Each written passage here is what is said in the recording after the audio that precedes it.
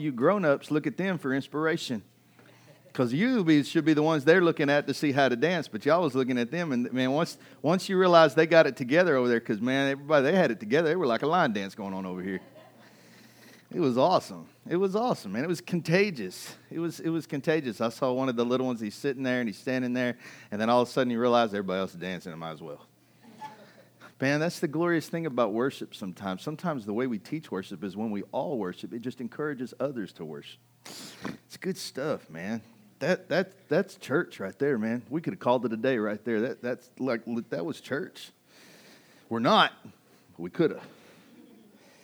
I got to get this one off. This is a good one today. I was like telling Joy as last weekend ended, I was already looking a little bit at what's ahead and where to go in the Gospel according to Mark, and I was like, I don't want to talk about this one, but this is one we all have to kind of go through. And so we're in the Gospel of Mark. We're going to be in chapter 6. Now, just let me go through a few things real quick. I've gone through some hard things in my own personal life, and whether it was because of stubbornness or loneliness, one thing's for sure, I have pursued in my personal life, and maybe one thing that I would say I maybe struggled at was pursuing the affirmation of my peers and my friends. And as a young boy, I had, obvious leg problem. I didn't start out as most would, right? It's hard to fit in when you've got this big metal bar between your legs. One leg was shorter than the other. I mean, it's easy to make jokes when you're little about stuff like that. I've talked about all this before, but it was a serious thing in my life. It shaped an early part of my life. The rejection that I received as a young child, not being able to fit in and not looking like everyone else, caused me to grow up being mean, angry, maybe even a little bitter. My wife says, man, you were a bully. What's funny is that I remember what it was like to be a bully, and remember what it was like being bullied.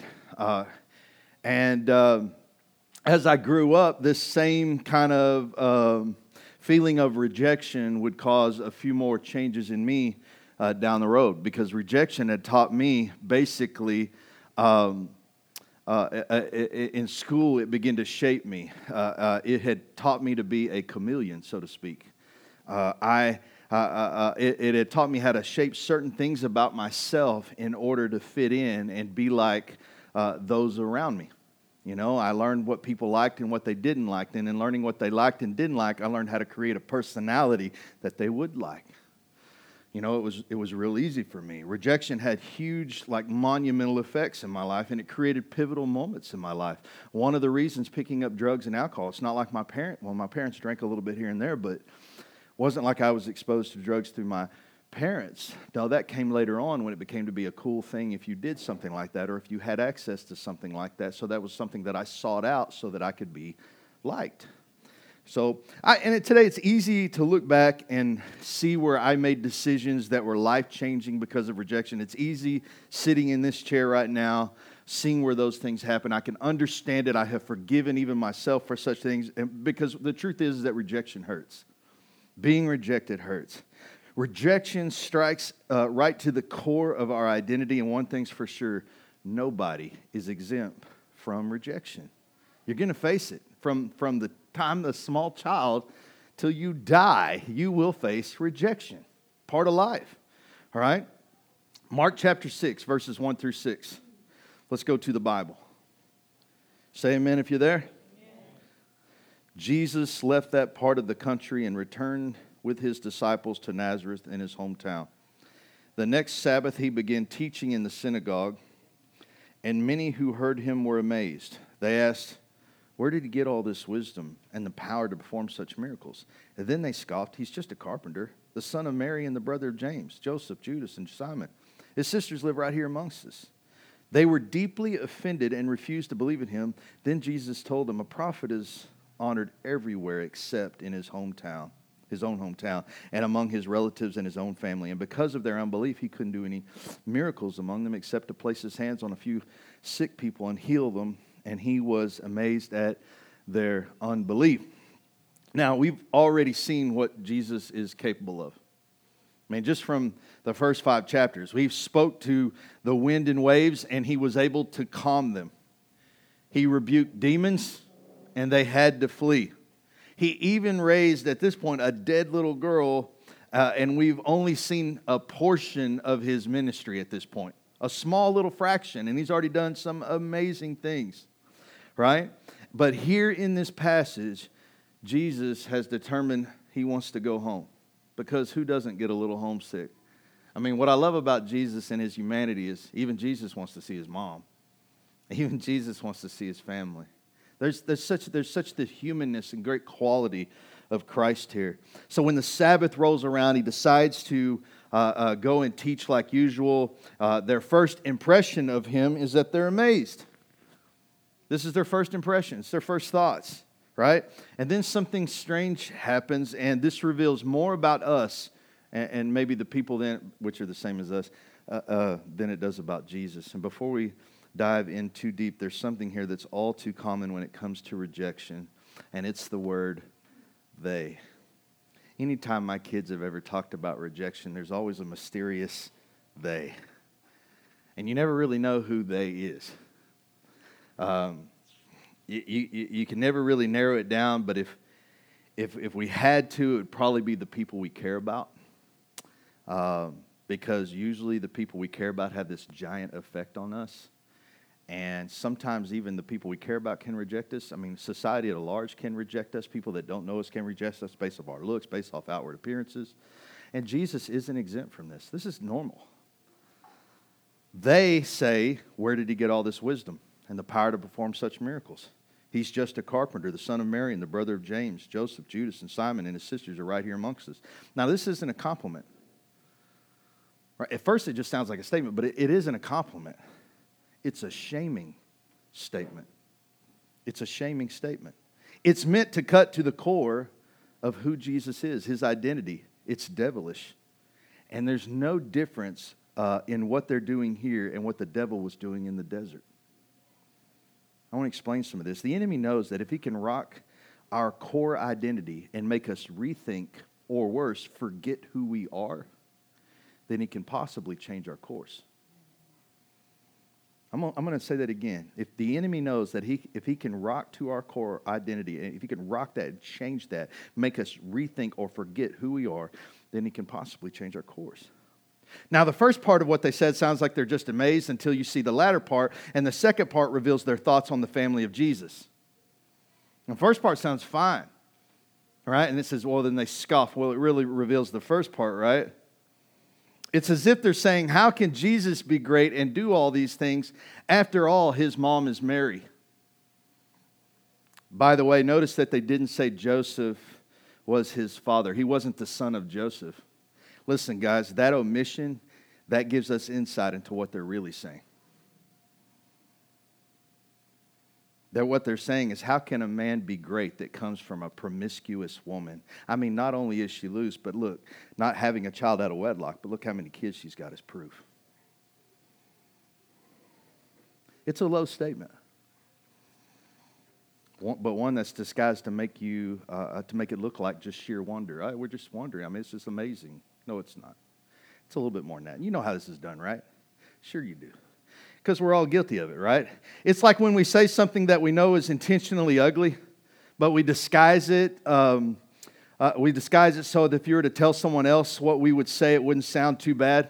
You know, like when like if I say something to my wife along the lines of, like if we're talking or anything, well, what did he say? Well, he said my hair looked good. Well, that isn't bad. Yeah, but you didn't hear how he said it. Yeah, it looks good. Why'd you say it like that? You had a tone, right? We know how we talk. It's like when we say bless their heart. That ain't meant to be a good thing. That's not a good thing at all. Actually, comedians have gone on to make that a very funny quip about Southerners when they want to talk bad. Oh, that's such a ugly baby. Bless its heart. Like, I don't mean to say anything bad. You just did. You couldn't say anything nice, anything good. Come on now. Right? And just like that, it's easy to take something that in simplicity doesn't sound all that bad, but its intention is to hurt. All right? But if well, what did they say that hurt you? Well, they said this. Well, it doesn't even sound that bad, but you didn't hear how they say it into the content by which they said it. Unfortunately, we have no level to our depravity. And most of you know exactly what I'm talking about, right? It's moments like these where we're faced with rejection and we find ourselves on the cusp of change. Do we let rejection shape and mold us to become what will be accepted? Or do we let it roll off our back and walk in who God created us to be? It's an obvious question. And while we know which one Jesus is going to choose, and we even know which one we should choose, more often than times we don't. More often than times we will allow it to change us. We allow rejection to shape us into something else. Multiple personalities, multiple identities. Am I talking psychologically? No, you know what I'm saying. You have an idea. There's the you that we see at work. There's the you that we see at church. There's the you that we see at home. The list goes on. I heard a preacher call it one time, we all wear masks. Which mask are you wearing? You have multiple ones. Which one do you like to wear? You got one at work. You got one at home that everybody else, you got one where only your spouse sees. You got one where only your kids see. Which mask are you wearing? We're often juggling a false persona in the efforts to fight off rejection. This is why we often have problems in our life and why people struggle to see the gospel in all of us.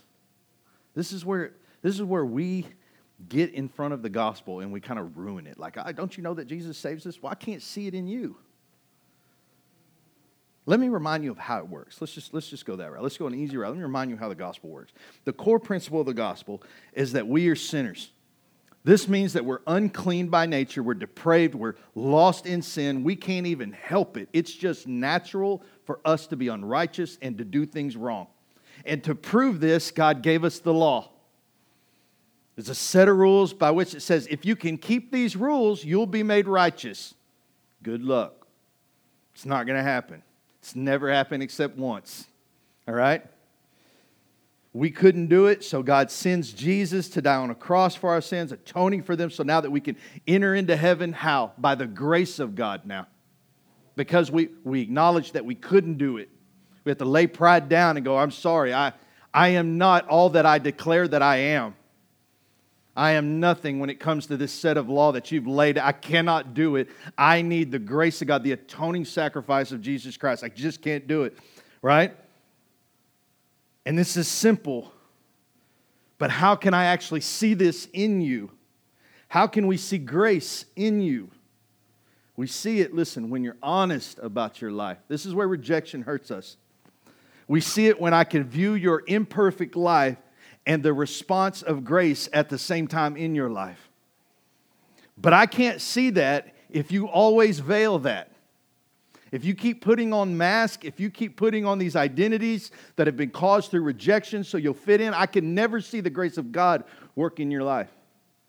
And here's an example. Let me just talk from my own level, so I'm not pointing a finger except back at me, right? I've been struggling at work over the last few months on how I'm reacting to customers who have a bad attitude, or they, for whatever reason, feel the need to lie in the effort to get something more for their money. And I've been discussing it a lot with my wife at night. We've been talking about how we can do some things better at our jobs, and how we can be more Christ-like, and things that we're intentionally working on in our own hearts and sharing with each other.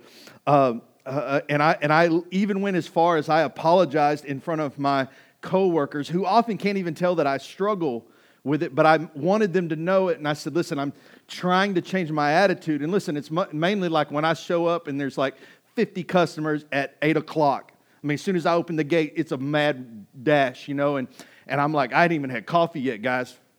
I will kill somebody. Or like a couple of days ago, we closed at 9. You showed up at 9. How many of you like a customer right when you're like walking out right? I mean, and it's just the way it is. And it's usually the one with like the worst scenario where nothing's easy. It's going to take me 15 minutes because they don't have anything together, right? That's probably why they showed up at 9, right? And they need grace more than anybody. And in that moment, I have to give it. I have to be able to give it, right? And there's this struggle, this thing that's pulling. And the coworkers don't even see it, but I'm apologizing. Go, listen, this is something I'm working on, something I see in my own heart. I'm really struggling here, but I'm revealing my heart before them and my sincereness, right? Because here's the thing is, I want to be like Christ to everyone I meet. And so I let not only you see, but I let my wife see, and even my coworkers see that I'm not perfect, Just because I have a gift of pastoring and I sit in a pastoring role does not mean I'm perfect. I'm transparent with my wife. I'm transparent with my coworkers, with my friends, and you, my family. Not so that you can judge me, but so that you can see the power of grace working within me, changing me to become more like Christ. Listen, the gospel is that heart's desire to become Christ. Otherwise, what would I care about changing at all?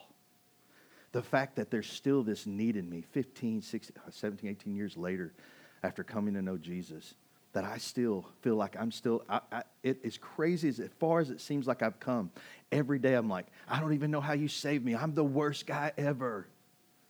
Because I still think like you do. When that angry customer comes up, I want to punch him in the throat just like you. But is that Jesus? No. Being honest. No. And so, what do? I'm nice, and it's hard for me to be nice. And I'm not wanting to be nice. And I can't joyously be what I want to be before them. So I'm going back to my wife and to like you, even in this moment, because I'm confessing these things quietly, because my heart's intent is to become more every day like Christ. This is me being the church. This is where we mess that up too, guys. If I can just get my church to be the church, well, listen, that doesn't mean you go out and buy gift cards for everybody and you start handing out gas and everything else. Being the church, first of all, if we could just learn how to be us. We are never going to be the church until we can just be okay with us. You need to be okay with the fact that you're not perfect. By the way, it's funny how you only realize that and you only want everybody to know that nobody's perfect when you're not perfect. That's everybody's Facebook post. I better stop. Listen, when we allow rejection to create multiple personalities, ultimately hiding our true identity from others, we are failing in letting the world see the grace of God. We're failing. Is it any wonder that the gospel today is disappearing, and more we're seeing that some of the people today who are the most respected and revered are actually criminals, liars, pedophiles, sexual abusers? Have anybody noticed that Hollywood is on a full-out panic mode? Have you watched the news today? Right? It's amazing what people hide that goes, and that goes for both sides. Those that use their position and power to take advantage of people, and even those that allowed it so they could achieve fame and fortune. I mean, that's the, listen, I'm not going to take back all these like sinister guys have done during their acting careers and all this, right? But all the people who are saying these things, who are things that benefited from being in those situations and denied ever having those things so they could get to a place. What they had to sell to get there, what they had to hide. It's funny, we have this idea of them based off their screen personas. They're professional liars. I love acting, but that's what they are. They sell me the idea that there's somebody else. Some of them are so good. In the meantime, the enemy continues to plot and plan, because here's the ugly truth that's going on in the world. That we're not fighting against flesh and blood enemies, but against evil rulers and authorities of unseen worlds, against mighty powers in this dark world, and against evil spirits in heavenly places. That's the truth. That's what the Bible says is what we're really fighting against. Rejection sets in motion this great veil by which to reject the grace of God in exchange for the favor of men. That's what it does. Instead of admitting your failures and admitting your faults, what we've said is, I would rather be liked by men and accepted by men, right, than let them see what I really am. But here's the great thing about this is, yeah, okay, so in your depravity, you are this sinner. But here's the thing about the grace of God in the gospel, man, but you're saved. Jesus is changing you from the inside out. How you live today is not how you're going to live 10 years from now. The things I struggled with 15 years ago are not the things I struggle with today. The irony today is the things that I'm struggling with are the harder to me than drugs and alcohol. Drugs and alcohol was a physical thing that I could actually see and say, I need to stay away from this physical thing. This other thing that I'm fighting right now, this other enemy, is the one in me that goes, The reason this gift of gab has helped me in life, because I have longed for the affirmation of men. I've longed for the affirmation of applause. I've longed for the affirmation of these things. Psychologically, where you want to get, where is that? Because my parents were at every game I ever had. I think that's just the depravity of man working inside me. I think deep down we all want to be affirmed. We all like a good old attaboy. We all like it. Get a raise and tell me you don't feel good. Like, you'll either feel like that's awesome or I deserved it. Be careful of the latter.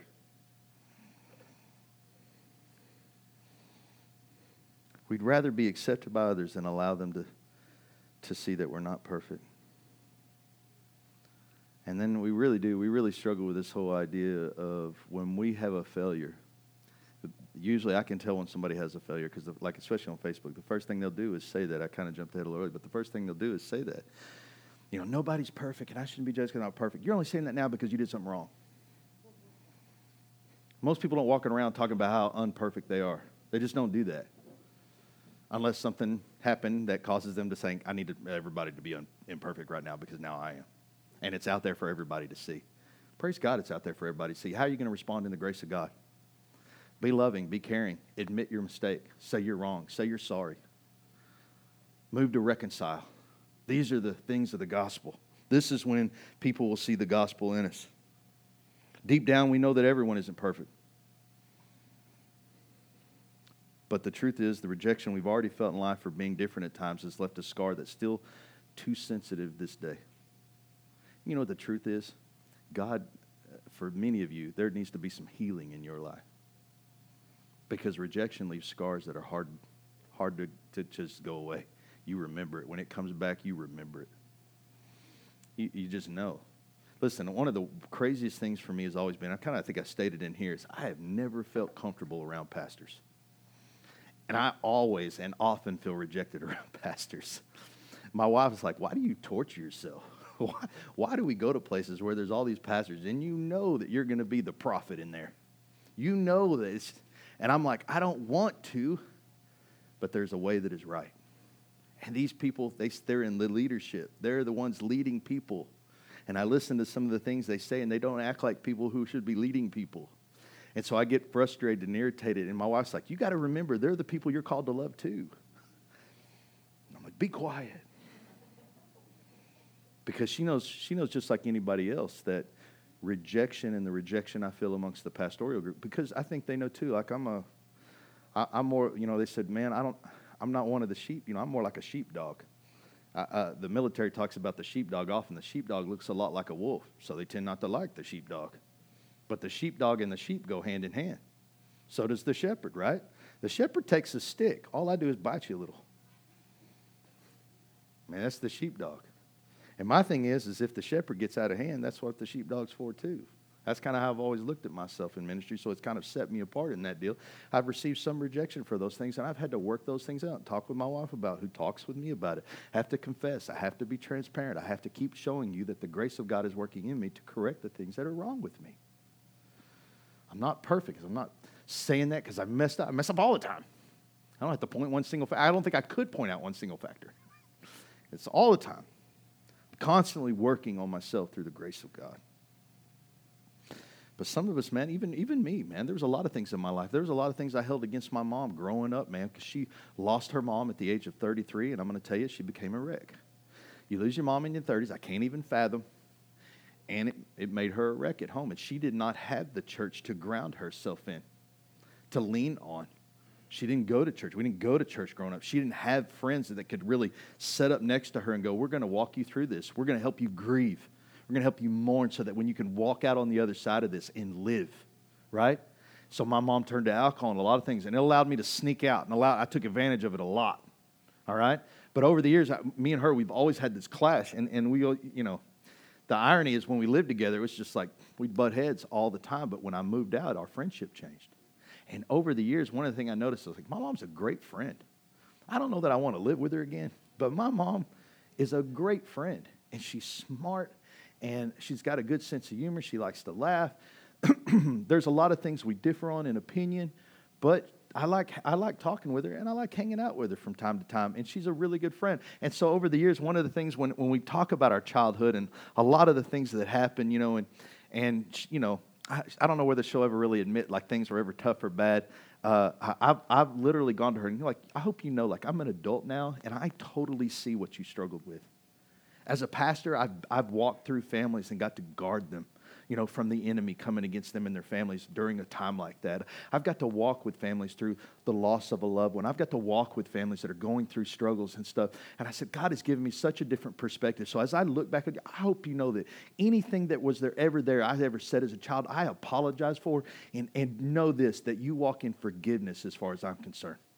There's nothing you could have done. You did the best you could. Considering your situation, you did the best you could.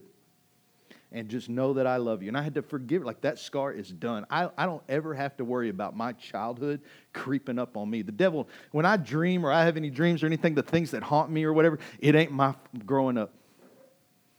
The thing that would probably make me the rebel of my teenage years is not the thing that haunts me today. Why? Because I walk in forgiveness with that. God has given me healing. He's given my mom healing through that. He's allowed us to grow up. Praise God. Right? Time is a wonderful thing that allows space to get a look at something. You can reflect back on it, It's wonderful, wonderful. But some of us need a healing, right? And it's all about how much, if you'll just really believe. Take a look back at the story. It says, while many were offended at the thought of Jesus being anything more than Joseph's illegitimate son, Jesus understood their disbelief, and rather than let rejection change him, he tried to serve him and help him, staying true to how God created him. But something happened that he hadn't experienced before. The scripture reads, and because of their unbelief, he couldn't do any miracles amongst them except to place his hands on a few sick people and heal them, and he was amazed at their unbelief. What's amazing to me, and this is not in my deal, maybe I'm guilty of not like studying enough on this, because as I read it a couple times, I probably should have wrote it in there, but I'm always amazed that like Jesus, like all I could do was heal.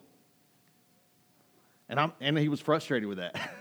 I just think that's amazing. That's kind of a big deal, Jesus. Like today, what would we give to see a healing service where the hands of God reach out and you could lay hold of God and just be healed? But what I love about Jesus is that he's amazed at this. All I could do is heal is to imply that I want to do so much more. I want to do so much more. I'm amazed at this because I've come to you and I'm going to heal some, but what I want to do is so much more. Jesus became limited in what he could do due to their unbelief.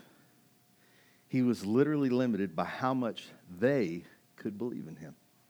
And you know what? I don't think anything's changed. In this moment, as we reflect on our limited and tiny view of God, I'm reminded of the words of Brennan Manning. He said this, the Lord Jesus is going to ask each of us one question and one question only. Do you believe that I loved you, that I desired you, that I waited for you day after day? There's no rejection in this story. That I long to hear the sound of your voice.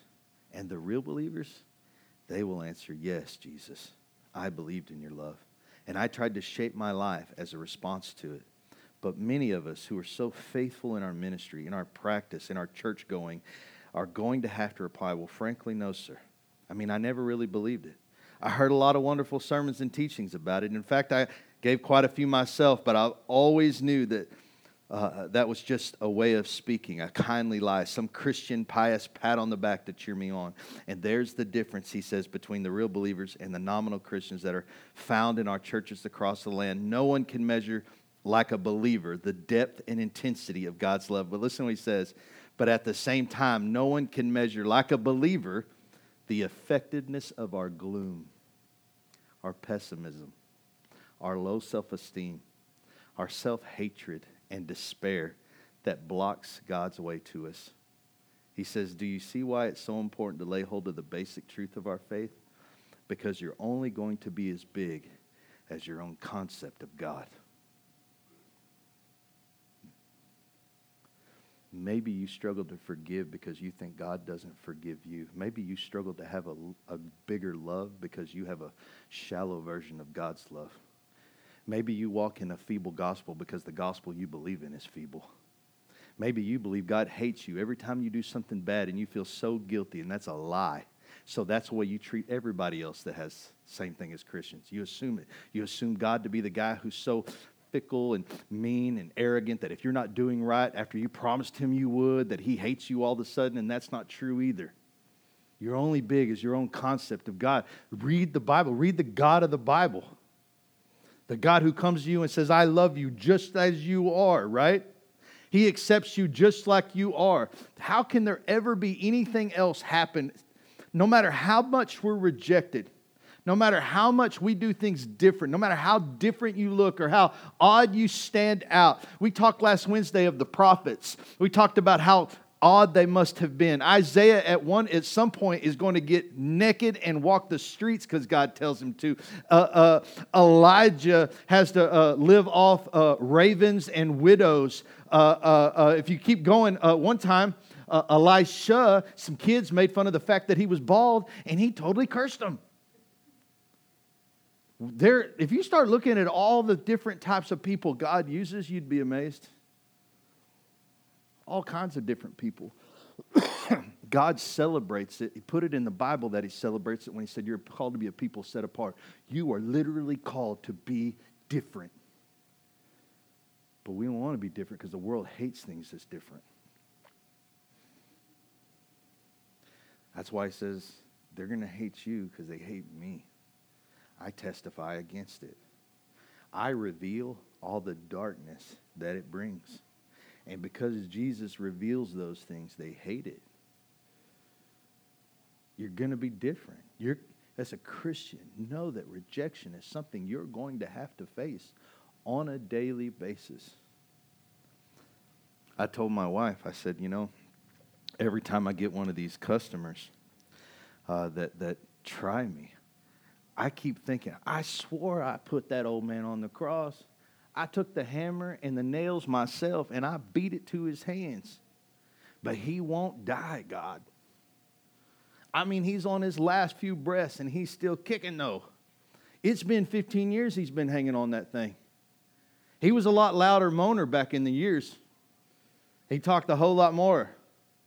He gets quieter and quieter every year as it goes by. I'm starting to believe that the time when my old man dies, that the flesh dies completely within me, will be the time I go to heaven. I'm really starting to believe that. Jesus, we die daily. You know why we die daily? Because, that old man's got a resurrected spirit. And he just jumps up out of the grave. It's like, we're back on. Isn't it the truth? I'm amazed, right? The unbelief of those the people around him are the people he grew up with. They're limited. They limited his ability to help them. Man, the longer I think you're with them, I think the more you should grow closer. There should be a more spiritual saturation to you. We got to be careful that we're not so close to Jesus all the time that we just let miracles go by the way and we're not amazed anymore. I tell you, the biggest miracle that I ever witnessed ever in my life is when somebody comes to church just about. In a day and age, it's almost impossible. Anytime I hear anybody profess the name of Jesus and I see them turn their whole life around and give it to the church, I know of no greater miracle. I'll be honest with you. I've seen a lot of crazy stuff, blind people seeing, seen people come back to life that I thought were dead. I've seen some crazy stuff. But the biggest miracle to me is anytime somebody comes to Jesus. Because something changes inside them that literally rocks the course of their life. What a catalyst that must be. But it can be limited by your unbelief. And don't feel alone here, man. All the disciples struggled. Right? I mean, it says that right before the Great Commission, it says, and some of them didn't believe. What? He just came back from the dead. Yeah, I'm still struggling. On the fence, Jesus. Yeah, I've been around you all this time, but I'm kind of on the fence. So that's crazy to me. At some point, we have to keep pressing forward and further. We can't allow rejection to shape our identity or our faith. We must stand on Jesus to reconcile these things and believe that He can do so. And we've got to be honest about who we are and start to live a life of transparency. It's vital to the Christian walk. You know, one of the things that I'm a firm believer of, man, a lot of people come to me about prayer and things like that. Let's bring up the worship team. A lot of people, we talk about prayer, talk about a lot of things. Well, you know, how do you pray? How do you hear the voice of God? Because a lot of times audibly I will. I can honestly say audibly a lot of the times God will speak to me in a lot of things. And so I get a lot of people ask me this question. And even as they ask me this question, one of the things I try to tell them is like, well, which person is praying? Is it the one that's at work? Is it the one that's at home? Which person's praying? Because here's one thing, let me give you a valid truth, just a straight truth. God only hears the voice of the one He created. Whatever persona, whatever mask you're wearing, that I don't care how it got there. I'm sure it got there because usually rejection, man, the need to fit in, the need to be a certain way so that you could excel here or excel there. You got a pat on the back, affirmation created and started to form you into this being. Just like it's so hard for us to struggle with works-based stuff, right? You ever notice like we all become a Pharisee at some point in time? Everybody realize that? What I mean by that is at some point you'll get to the place where you actually think your works make you better. Everybody's seen it in the church, don't lie. Here's why. From the time you're born, what have you ever taught your kid? What were you taught? If you do this, I will do what? Does that sound so far-fetched? From the time you're born, we praise you according to your works. Man, when you stood and walked, we shouted. We shouted, right? When you said your first words, awesome. How many of you bribed your kids with candy? Mm-hmm. Gave them money for chores. We taught them that what? Certain works produce certain things. We gave them affirmation. We said, good job. By the way, it is a good job. But know this, they're not what save you. You can do nothing in and of yourself. That's such a hard concept for us, right? And it causes us to splinter. So I become this person. Because this is the person that gets the praise. This is the person that gets the affirmation. This is the person that gets this, right? Rejection creates that because if I go the way I want to go, maybe I'm not met with that same affirmation. So that's told me that this way might be wrong. By the way, a lot of people, man, they struggle with Christianity here. I mean, how many people have you ever known? They come to the church, they love the church, they go to the church, and then within like a week or two, like somebody in their family like comes down on them like the wrath of God, and you can't even. I mean, you're like, I'm trying to help them, but everything in life is working against them. Because the devil knows that. I mean, just remember, we talked about the seed, remember? Life comes in and chokes them out with anxiety. And because it got hard, because it got difficult, right? Well, I just can't do it. That's the whole idea. That's the gospel. You can't do it. I know we have all these people in the church that act like they can. And that gives you this false perception of what the gospel is. But the truth of the matter is, you're right. You can't do it. So give up and let Jesus. Rejection is such a hard topic because it touches all of us. All of us. There's never a time we haven't faced rejection, if not on a yearly basis. And guys, if we don't ground ourselves in Jesus, and if we don't lay all the mass, we need a 55-gallon drum like we used to do in the 90s when you burned all your CDs and all your witchcraft stuff. We need to take all our masks, bring them there to the 55-gallon drum, have a bonfire, and just release all those multiple personalities that you struggle with. And so you can just be you. Well, they won't like me if they just see me. Hopefully what they'll see is Jesus and the grace of God working through you. That's the hope, man. Because the truth is Jesus loves you just like you are. He accepts you just like you are. That's the truth. And if you'll receive that, then like what Brennan said, what will your response be to that? I long to be where he is. Because I long to be where he is, and I have for so long gazed upon him through the word that I want to become like him. Not because it makes me saved, because it doesn't. He has already done that. Jesus saved me. There's not a word I'm going to read from now on that's going to save me any more than what he's done for me on the cross. No, this is my response to grace. To have my life changed from the inside out. Amen? Let's stand to our feet.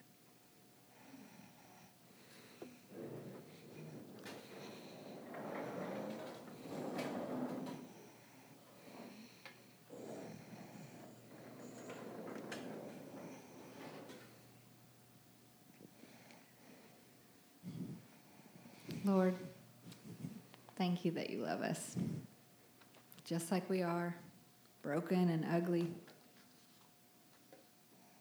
messed up, mean sometimes. And Lord, you still love us. Lord, I pray, though, that you would help us to be conformed into the image of Christ. That when people see us, Lord, that they wouldn't see us, that they would see Jesus.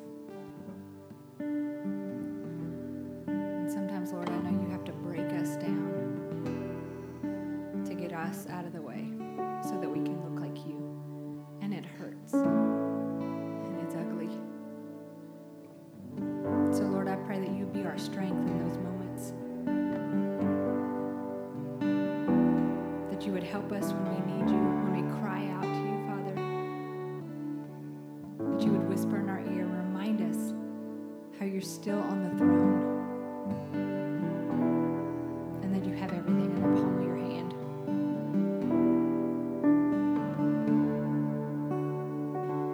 Lord, let us never forget who you are so that we can remember who we are. That we are children